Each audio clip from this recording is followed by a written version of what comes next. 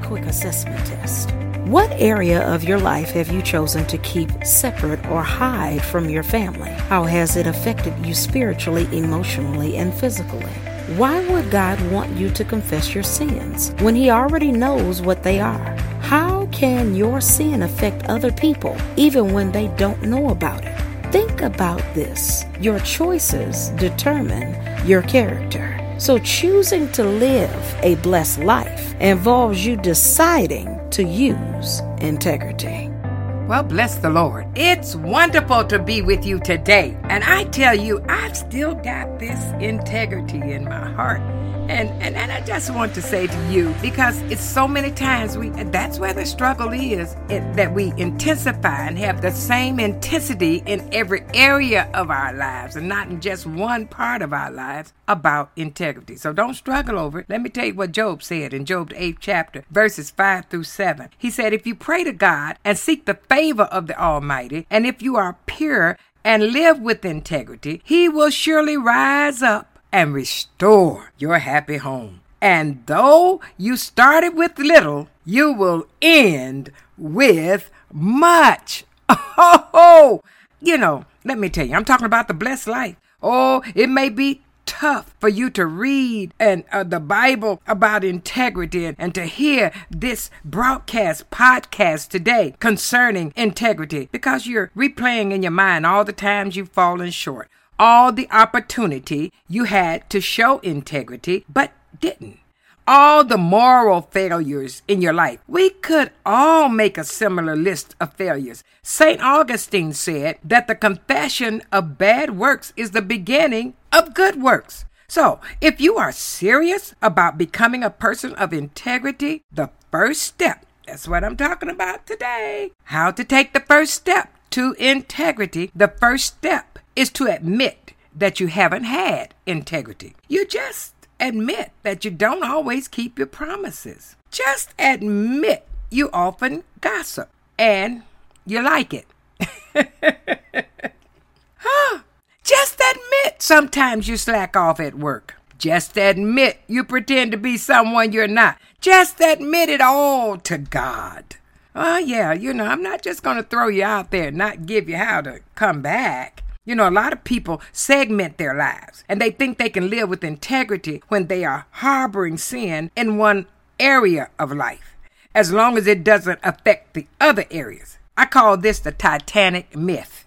Yeah, the Titanic was supposed to be unsinkable because it was the first ship to segment and compartmentalize the hull. Theoretically, if the boat took on water in a certain area, you could batten down the hatch and it wouldn't sink the whole ship. But folks, when it comes to your life, and same as with the Titanic, a hole in the boat is a hole in the boat, and eventually it's going to sink. That little area you thought you had under control will eventually take you down, and it will affect the people around you, because while sin is personal, it's never private. None of us are perfect, but God doesn't expect us to be perfect. I tell my people this all the time. He does, however, expect you to have integrity and to be obedient. That's the starting point. Yeah, that's the starting point. No matter how long your list is, that is the starting point, is that He doesn't expect you to be perfect. He expects you to be obedient. As you're praying, as you're in His Word, what He instructs you to do, you just do that. God is more interested in your heart, yes, than your sins. Oh, I know I'm going to get in trouble with a lot of people with that. Well, that's all right. I'm used to that. It's okay. I'm going to base it on the Word of God. You're never going to be perfect. You're never going to be. Never. But you can be obedient. Yeah. And you can sin less. Oh, yes. That's the choice of integrity. That's the choice that we make. See, and when you do, you find yourself living the blessed life. In 1984, I was yielding to God and I had said yes to God. I was just so excited. And that was when God began to just show me about tithe. And I began to tithe. It became a pivotal moment in my journey to the blessed life. It occurred at that time when I decided to tithe and everything just began to change. I mean, there were needs in my life that supernaturally, they just began to be met. God just began to have people just start giving, and it was just awesome. It was the beginning of a remarkable season of giving that I was doing from obeying God's word, you see, and it also resulted in tremendous blessings as well. And my income skyrocketed, and oh my goodness, and it seemed the more that I gave, integrity in my tithing and my offerings, the more God gave to me. It was as if I was truly living out the saying, you can't outgive God. And I was able to increase my giving up to over 70% of my gross income. And I found myself living more comfortable on the 30% than I had lived on the 90%. That's why I walk with integrity about tithe. And I tell everybody I know about tithe, because I know what tithing did and is doing and have done in my life. I've discovered, that there are more than 500 verses in the Bible concerning prayer and nearly 500 verses concerning faith, but more than 2,000 verses on the subject of money and possessions. This is so important for a blessed life that Jesus talked about money in 16 of his 38 parables. Salah, I like to say. Now pause and think about that. Listen, people, it is a blessing when you become a person of integrity with your life and you begin to do what you say you're going to do. You begin to tithe and you begin to not gossip. Just do what you're supposed to do. And without a doubt, the enemy of your soul would do anything to keep you from discovering God's principles governing your financial stewardship, giving, governing you walking in integrity and being the blessing that God intended. Why? Because once you do, it will transform your life for the better. It will bring you guaranteed financial results in tithing. Guaranteed financial results in it. You hear me? Guaranteed prosperity on your job. Guaranteed unity in your relationships, your marriage. Guaranteed. But it will also do more than that. It will impact the kingdom of God and help bring revival to the world. It'll enable the kingdom of God to share the message of God all over the world and do great and mighty things. So the first step to integrity is for you just to go before God and just spill it all. Just lay it at his feet. And so if you've done that, then I'll ask you this question. Are you blessed? What does a life filled with blessing look like in taking this first step to integrity? Being blessed means having supernatural power working for you. By contrast, being cursed means having supernatural power working against you. Yeah, the days of the blessed person are filled with divine providences and heavenly meaning. Yeah. Because remember, I told you, a person of integrity, you're praying, you're reading the word, and you're letting the word take first place in every area of your life. Yeah. And so as you're doing that, I'm saying to you that as you begin to enjoy what God is doing, the providences of God, it's just supernatural what takes place. And they're divine support, divine health, divine prosperity. I mean, nobody but God could have done what he does. You know what I'm saying? Oh, God is so good. And as you begin to experience heaven right down here on earth, blessed people may or may not be wealthy by the world's standards, but blessed people enjoy a quality of life that most billionaires would envy.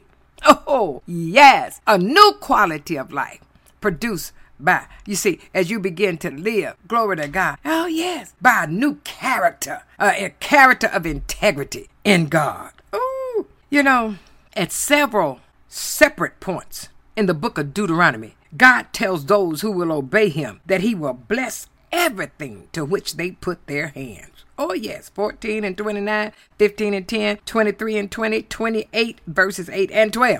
That's what the blessed life is like. Everything you touch does well. Blessing permeates every aspect of your life. Health, relationships, work, family, emotions, and thoughts. Oh my God.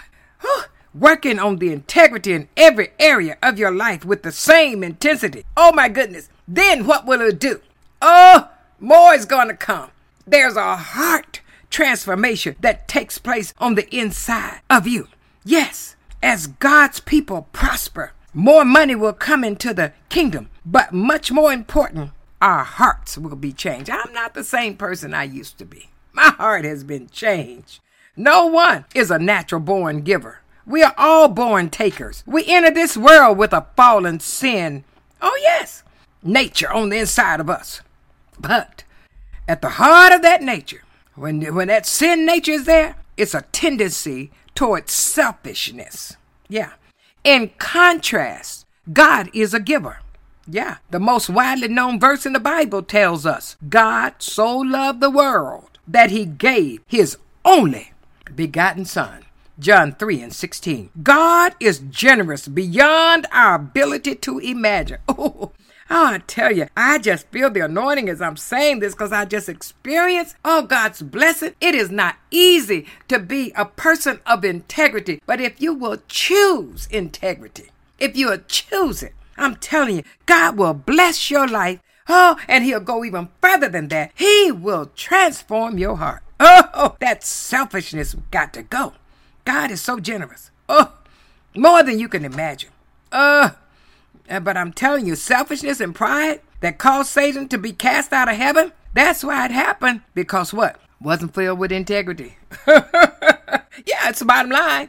Many people in our culture have that exactly backwards. They see God as stingy and the devil as the one who likes to pass out favors. I can't tell you enough that is not so. But I can tell you from personal experience, there's no greater adventure on earth than living the life of generosity and abundance that's available to all of God's people. But so few ever dare to live. It's a journey, and it's a journey of reward. It is the blessed life. So let your adventure begin today. Take the first step. I am Carol Dixon, and I tell you, my prayer for you is that you live as long as you want, and that you never want as long as you live. This is Dash with Carol Dixon. Did you miss a Dash episode recently? If so, we have you covered. You can get all of the previous Dash teachings on your podcast platform right now. It's a great opportunity to not only catch up on what you've missed, but also share the teaching with others who need to hear it. Every message gives you the opportunity to share through your favorite social media channel, email, or text. It's a valuable way to let your friends and family know what God is teaching you through Dash with Carol Dixon. If you would like to know more about Dr. Carol Dixon and Dash, go to our website at caroldixon.net.